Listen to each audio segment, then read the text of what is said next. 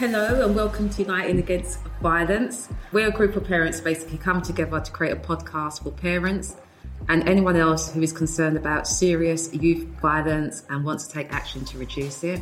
The group of us consists of a mix of parent champions and ambassadors from London's Violence Reduction Unit and the Parent House. It's a charity based in Islington, King's Cross. I'm Denise and we're focusing on young people and their perspectives or experiences of serious youth violence, including what adults sometimes miss when thinking about knife crime. We're here today at the Lift Youth Centre in Islington. The Lift is an amazing space for young people. If you hear any background noises, please be aware that we are in a youth centre and there's also noises outside because we're on a busy road. So today, our guest speakers this week are Judith Samuel, lead youth worker at Lift Youth Club in Islington, and Julia Jenkinson, a clinical psychologist.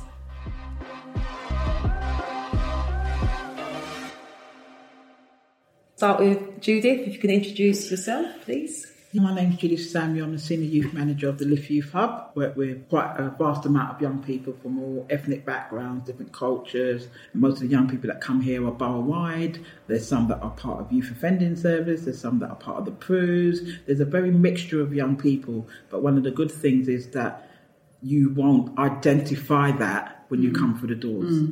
Because a lot of the young people don't present certain behaviours here. Yeah. So it's just very different. Okay, thank you. And Julia. Yeah, so I'm Julia Jenkinson. I'm a clinical psychologist based it's called Islington's Integrated Gangs Team, which isn't a brilliant name, I know, because not everybody that I work with is kind of gang affiliated or affected, but everybody has been affected by serious youth violence. And I work directly with 17 to 24-year-olds, and I work with parents as well, and sometimes alongside their children.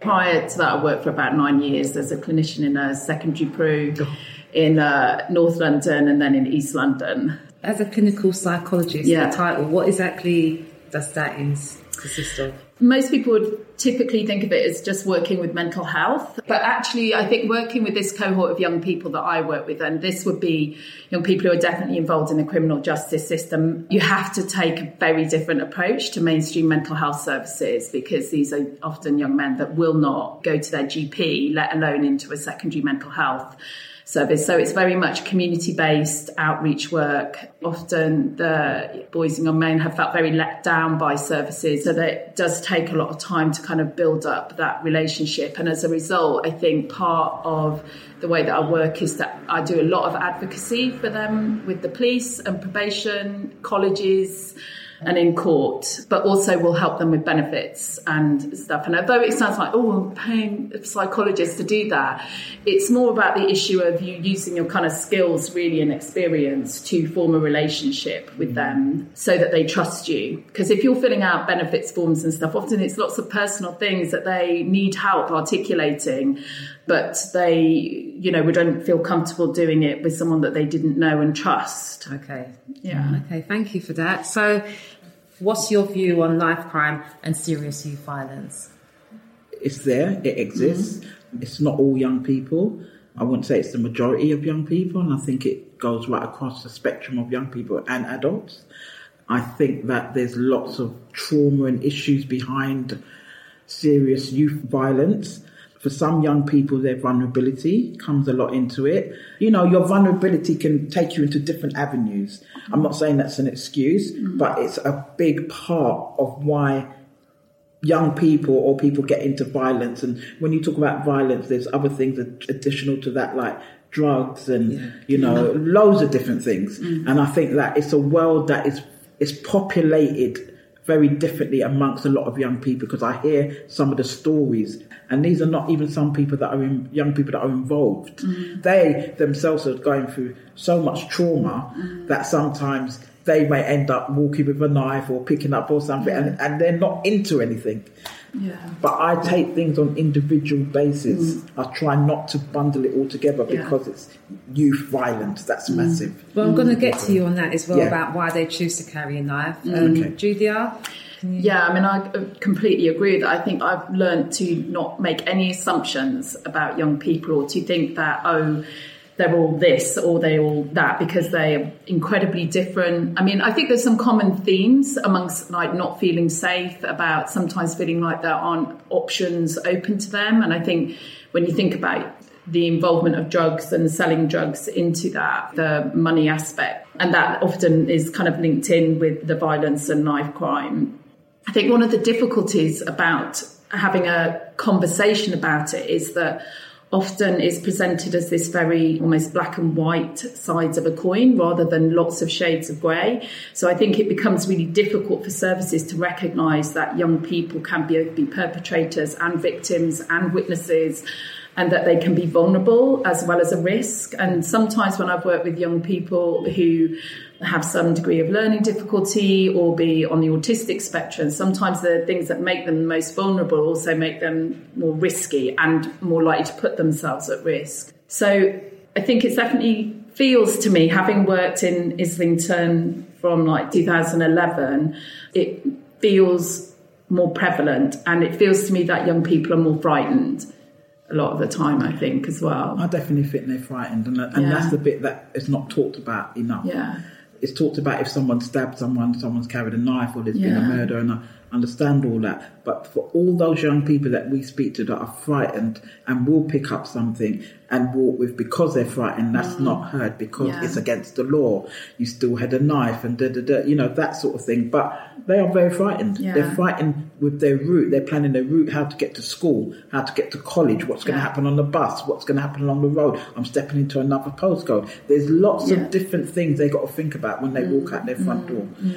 Seems quite a serious topic, just the carrying of the knife and the bits that are not covered, because most people do really think it's because they want to be gangsters. It's also about the fear factor. So what do you both think is really important to understand about this topic that we're talking about, and that adults don't always get? I think it's about looking at the individual, understanding their story, and not putting all young people together, because more than often, young people are just targeted as, even if they're sitting on the road or in a group and probably not doing anything, there's always something put onto them. And this is something that I have discussions with the police, and we do workshops here with the police and young people. And it's all about communication. Have better communication with the police, who young people don't like majority of the times. So what we do, we have workshops once a month, and it's with new recruits, and they're hearing from young people some of the things that they're up against when they're stopped and searched, how a police officer talks to them, how they feel disrespected. And then we've opened up communication. We've done this for over a year, and it's made a massive difference on communication, on what's the expectation from me as a young person when I've been approached, or from a police officer when a young person talks to me in a certain way. So I think there needs to be a little bit more understanding. Don't get me wrong, if there's serious crime going on and something's happened, I do understand that the response and how things happen is different, but I still think there needs to be a lot more communication, a lot more understanding. Okay. On that theme of thinking about young people as individuals, I think that the use of the word gang member, it has such negative connotations, in the same way that we kind of see where people use the word immigrants in a very derogatory fashion. And the young people know that, and they know that if they go to court, or if they're flagged up as a gang member by the police or in court, that they're likely to be treated more harshly. And I kind of think one of the things to become really clear to me is about this absolute feels, I mean, I'm working with young people who've been very involved, or affected at a particular end of the spectrum, have had such negative experiences that it would not occur to them to call the police if they were in danger. And I sometimes try to get my head around what would that be like for me to feel that if I was being attacked, if I was being chased, how do I protect and defend myself? And often, the way that they would see that would be through carrying a knife. So a lot of it, I think, is about fear and safety and feeling like they have no other options. It's an experience that I know about but don't experience myself. So I have to try to kind of imagine what that must feel like and how hard that must be. Like I say, it's not about making excuses or kind of condoning a way of living, but my experience of the young people I work with is I've never been treated with such respect from young people that I work with and care. You know, one of the young people used to always text me after I seemed to make sure I got home okay, or would offer, I'll walk with you or I'll cycle with you to the edge of the boundary. And so I think to seeing them first and foremost as young people, not gang members, not victims, not kind of offenders, is really key. And I think they pick up on that. And it has to be kind of real, it can't be faked.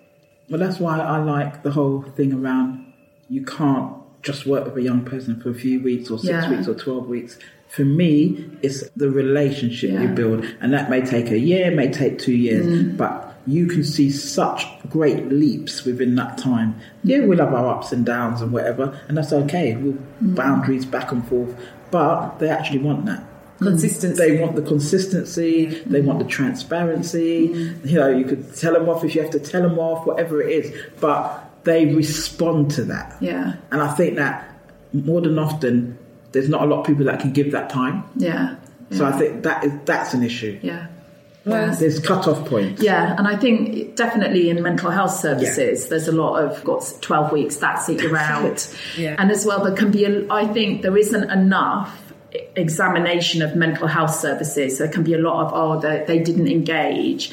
And I kind of think, well, was it that they weren't engaging, or was what was offered not what they needed? And so there needs to be much more, you know, rather than the service, you know, it being set up to benefit the practitioners in the service, that we kind of go out of our way to work in a way that feels kind of useful to young people. Because you mentioned trauma earlier, both of you. So would you say that trauma is probably the largest component of it all? I think it is. I think over the last few years now, it's, you know, and maybe other boroughs are putting out the trauma-informed training that's supposed to be embedded in schools and places like that. But for myself, coming from a youth work background, I've always been taught in a trauma-informed way. Yeah. So I struggled when people didn't really look at the young person and beyond what they did. Yeah. And that was always a question for me. But now I'm hearing more and more organisations saying, oh no, I've got to look, you know, it's about the trauma, it's about the young person, we've got to see what's happened before. And that is good now, because I think that's really relevant. Yeah. But it has failed a lot of young people previously in schools and certain other organisations. What I've come to realise is that a lot of young people are living with quite severe symptoms of PTSD, so hypervigilance, sleep problems, a bit struggling to regulate their emotions, and they don't realise that this is what they're experiencing. They just come to think that this is what life is like. And I think then that does have a real knock-on effect for them kind of in their relationships, in their interactions with authority figures, both at school, you know, in the wider community with police. I mean, I've been working with young people for over 20 years, and I'm sure you have as well. And I'm still sometimes really taken aback about the level and seriousness of the violence. And I think about my role within that, because you wouldn't try to do mental health support to soldiers in a war zone. And yet there is something about the reality of the life for the young people that I often work with, that they are not safe in their community. So it is a real challenge to try to support them managing those symptoms, because they need to be hypervigilant when they're out. So it's not, you know, ordinarily if you would be saying this event happened, you're right to be unsafe, you know, kind of on your guard about that, but now you're safe. I think it's a terrible indictment, really, that for a lot of the young men that we're not able to say you are safe, so you don't need to be looking over your shoulder all the time and working towards that. So they're running on adrenaline all the time, which is obviously exhausting as well. Yeah, that's what I said. But I think that's young people in general, even the ones that are not in violence. I think more than often young people are waiting. Yeah, they're on waiting lists. They're waiting for it, and they're saying, Judith, I don't want to wait that long. Yeah, they want the help. Yeah. So they're not going. They're self-medicated, but then you're told, "Oh, well, it's 6 weeks." It's a year waiting. This and that needs to get better. Yeah. Whether some investment needs to happen there. So I just think, trauma it's a big thing. More than that, and if we're saying that youth violence and knife crimes going up and that, young people see stabbings all the time, that it's so normalised to them. When they talk, someone got shanked, someone got stabbed, I was like, what? For us, it's like, what? But for them, it's like, Yeah. And they're not reporting it, just like you said, because why should they? Yeah. They don't see where it goes. Yeah. And the culture of not speaking to the police at all because of fear, and genuine and real fear of what that would mean for them in their community if people thought that they had shared information. And I think that, you know, I've worked with young people whose friends have been murdered and they may have information, and that in and of itself creates such an turmoil for them about wanting to do the right thing by their friend, but also being aware of their own safety and what that would mean for them if they spoke. And it's hard to imagine being in that position. Like a mental health issue. It does, but it also causes more violence because retaliation comes from that, rather than say, let me tell the police and speak to them. Because of the fear, they'd rather take things in their own hands. And this is what I'm saying, that people don't really break it down to understand why some of those things happen. So, and then it spirals out of control because then it's this person, that person, it goes on and on. So there's no ending sometimes to certain things. Okay, so definitely consistency is needed. So as parents or adults, what do you think our role should be in playing in basically reducing violence? That's a huge question. It's a big one.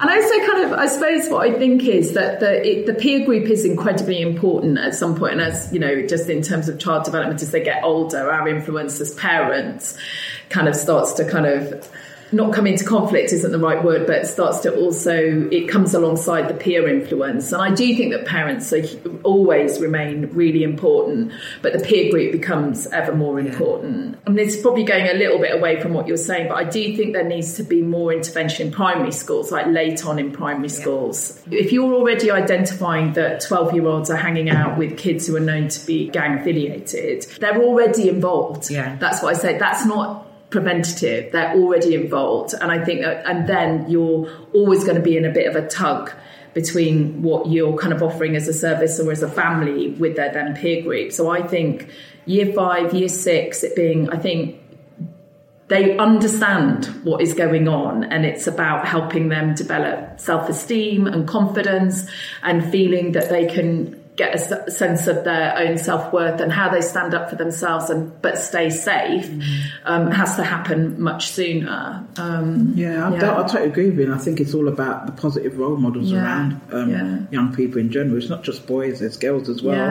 And I think that we have a responsibility ourselves to show them to kind of, lead by example in the way that, have boundaries, difficult, keep to those, share the knowledge, try and direct them to the right places, make them, young people informed as much as possible, whether it's around drugs, whether it's about sex education, whether it's around relationships, because relationships, a lot of young people getting into relationships young and they don't even understand what comes of that. And it's very traumatic and there's lots of different things that come out of that. Some of it is real, some is not real. It's all sorts of things, but they're young.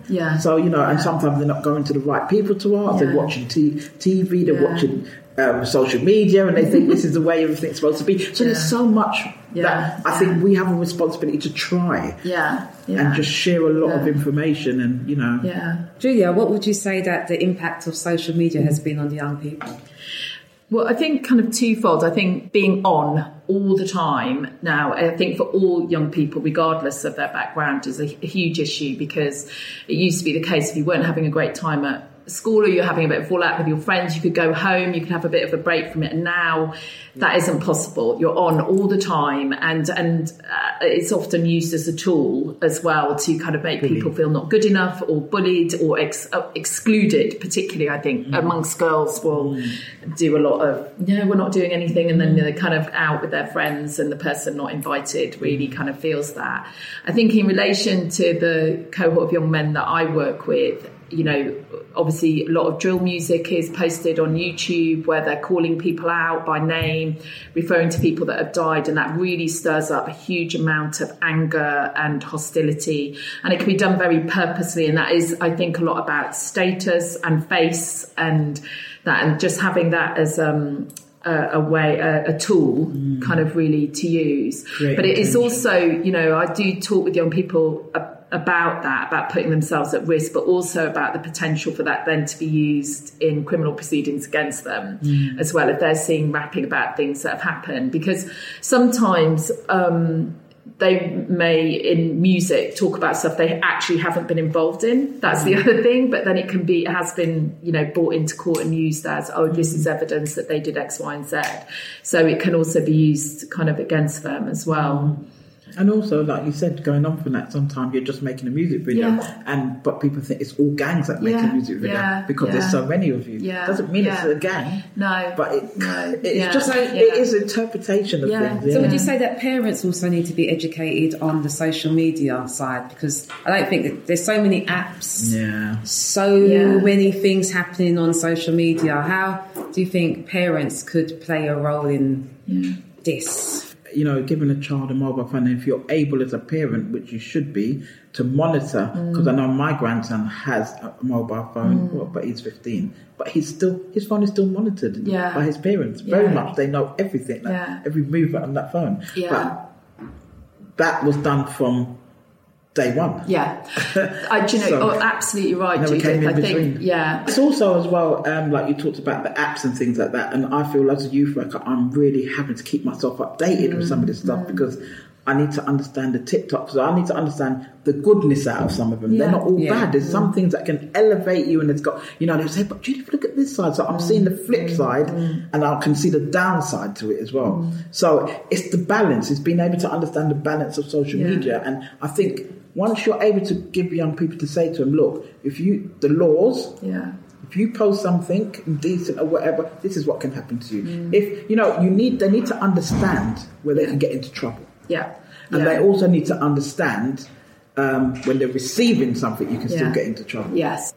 Again, you cannot get away from the relationship, because having somebody that they don't have a relationship with saying, you need to think about this, they're a bit like, what? What do you know? Like this. But kind of once you have that relationship, I'm actually always slightly taken aback sometimes by the questions that the young people are like, do you think this, or what do you think? And, including about sex and relationships. I mean, sometimes I think, am I blushing? Because, but I think I'm also kind of really impressed with their honesty. They're just kids as well. They're not problems. They're just these lovely kids who have sometimes taken a wrong turn or made a couple of bad decisions. And all kids do that. But for some of these young people, the bad decisions have led to such serious consequences for them. And many of them come from very loving families, I have to say, who have tried incredibly hard to support them.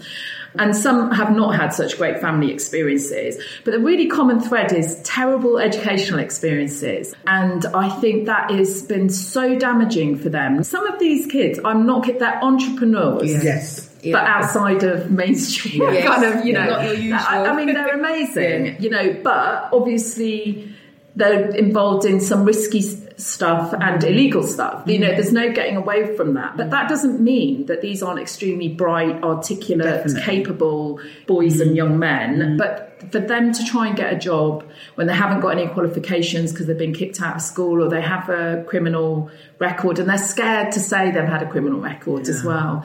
So often when I meet a young person and you are starting to see them wanting to make some changes, it's very hard for them to shift their lifestyle into line with this kind of, you get up at 8 o'clock, you go to a job at this time, because they find that, time, lots of anxiety as well that affects how they can kind of, keep to a routine. But we were talking about young people and youth violence and things like that. I think that whole thing that you were talking about is partly of how much they have to do before they leave the house. Yeah. The thoughts that are going on in their heads, because the hats, the coats, this. Sometimes it's like they say to me, Judith, you can't dress a certain way when you go certain places. You can't because they'll think you're from this and that. So they have to figure out so many things before they leave that house. Yeah. I totally get that whole time thing as well. And I think that's really spot on. I mean, one of the young people I've been working with for 2 years, I always have to factor in at least 45 minutes to wait for him. from my point of view, that's the nature of my job. So it's not that he's rude, but when I've actually been in the house waiting for him to leave, he goes upstairs, downstairs, upstairs, down. I've forgotten this. I need to go back in. This hat isn't right. Yeah. It's funny because I was just going to say, I was talking about getting T-shirts printed with boroughs on it and names. And I was told, what are you doing? Yeah. That is not, it won't work, especially in this climate now. But it's funny enough you say that. I had a T-shirt, it must have been about 3 years ago, and it was called Enough is Enough, and it had every single borough in Israel, and those kids wore them. See, that's, that, just not having it as a singular No, borough. not a single borough, but it had every single, it had a circle, and it had Enough is Enough, and it had every single borough. It's beautiful. I like that. So, you know, I think for young people, they want to not think about postcodes. You can't help where you live. And where you live, you're one little person in that area or whatever.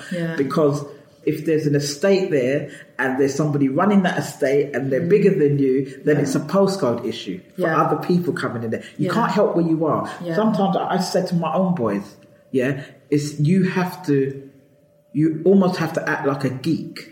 Yes. Yeah. And they did that. They had to do that to survive because it's how you dress, how you look, how you're approached. Yeah. And you've got a rucksack on your back, glasses on your face, looking a bit strange. No one wants to even talk to you. College ID, that's the other one. That's it. So I noticed it's a really strange So there's a whole, there's so many things that factors into this. Yeah. But we can see, and once again, we're talking about young people, all these things that they have to go. I don't have to think about half those things getting up. Yeah. So I'm just saying that when we talk about youth violence or violence in general and carrying a knife, there's a lot more behind it.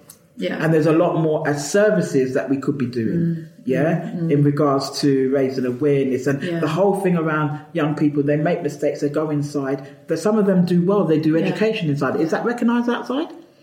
I think it depends on who they do it with, but I think because they're still coming from out. But I've kind of one young person had been doing a bookkeeping course and accounting. Now he's doing a degree through the Open University in business.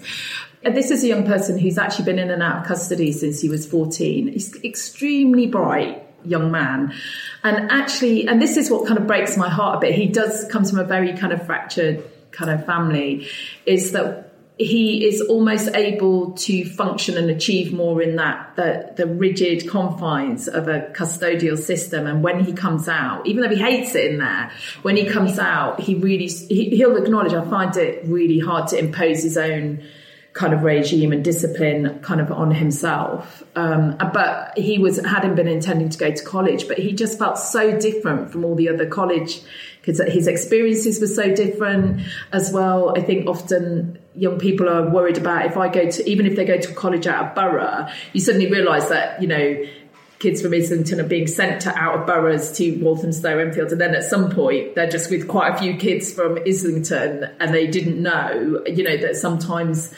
the checks aren't done completely or somebody goes through the crack and they don't know, and then they're like, that's it, I'm not going, it's not safe. But I think kind of going back that bit about the postcode, I have worked with a young man for quite a long time from the north of the borough who, it wasn't just that he didn't leave Islington, he didn't leave his bit of Islington. So, you know, one Christmas, I said, let's go out of the borough. You know, I have a great manager in our team. We agreed to fund a cab. We went down to the South Bank. And when we first kind of got down there, we saw lots of people jogging along the South Bank, and he's going like this the whole time. I mean, it really brought it home to me how on edge he was, how hyper vigilant, hyper alert.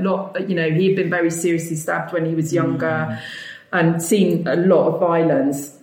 And he kind of kept jumping the whole time, and obviously there were police around, and he kept saying, "Why are there so many?" And I said, "It's because it's a tourist area." And he's like, he was so on edge, and for a bit I thought, "Oh, this has been a terrible mistake. Like, I'm not sure." But actually, we just kept walking, and after a bit, he started to relax, and he was like, "Yeah, no one cares who I am." Like, it was like a real revelation to him. But it was the anxiety and the trauma from the yeah. And he said, "It must be so good to live places where no one knows who you are. And I was like, yeah, no, I know, like that. So, I mean, we were kind of, I think we got there about 6 p.m. and at 10 p.m. I was just like, right, I'm going to get you a cab to go home. But he was really just wanting to walk and walk. It was like, it felt like a breath of fresh air, I think, to him.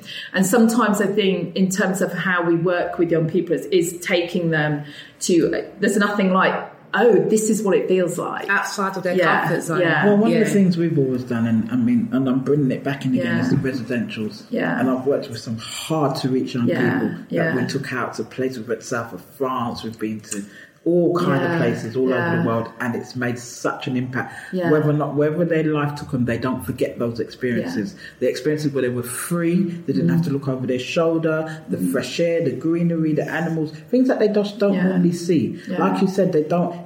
Islington's a borough, and someone can live in Archway, Cali, and not come out of that section. That shouldn't be like that. Yeah. So for me, it's about taking young people out of their environment into something really different and showing them that there's more to it than just Islington or whatever. And I think that just more of that needs to be done too. So what one thing do you want people to take away from this episode? Yeah, I want people to listen to what we said, understand young people more, talk to young people. That's another thing, talk to them and just, find out for them, ask them questions, treat them like human beings, like everybody else. I think, they're more intelligent than people give them. So, just, communicate. Yeah. Oh, one thing that's quite difficult. I think, Judy's absolutely right. I think in some things more specific, much earlier intervention that is before young people, that is just about giving them enriching experiences and, kind of from primary school onwards, and about building their self-esteem and self-worth. And I think there is a huge issue with the relationship with young people and the police. Specifically in relation to carrying knives. And I think the vast majority of young people carry knives because they don't feel safe, not because they're looking to go and hurt somebody. So thank you very much. So what we've talked about, and I actually was going to just sum it up, but you've just done it perfectly for me. So I'm just going to say consistency is key, communication and intervention very early on in primary school. Thank you. Thank you very much. Thank you for having me. Yeah, thanks for having us. So listeners, thank you for listening to Uniting Against Violence, the podcast about reducing serious youth violence in our communities. Hopefully you've heard and learned a lot from what's been said. We've put useful links for the things we've talked about today in this episode's description. If you found this episode useful, please subscribe, share and like on socials at Unite Against Violence. If you'd like to get in touch with us, you can also email us at unitingagainstviolence@gmail.com. That's unitingagainstviolence@gmail.com. So reducing violence is a big topic, and we know we can't cover everything and every perspective. So if you are listening to this thinking about something we've missed, please, we encourage you to start conversations where you are. Together, we can unite against violence. So today's episode was co-produced by Sabrina Jackman and Sarah Hutt. Guest speakers was Judith Samuel and Julia Jenkinson, with editing by Sarah Hutt, and the host was me, Denise Marshall. Special thanks to our partners Islington and Camden Councils, Public Health, the Parent House and Crux, and our funder, the Mayor of London, as well as, of course, Lift Islington and our guest speakers. So once again, thank you for listening and tune in for our next episode.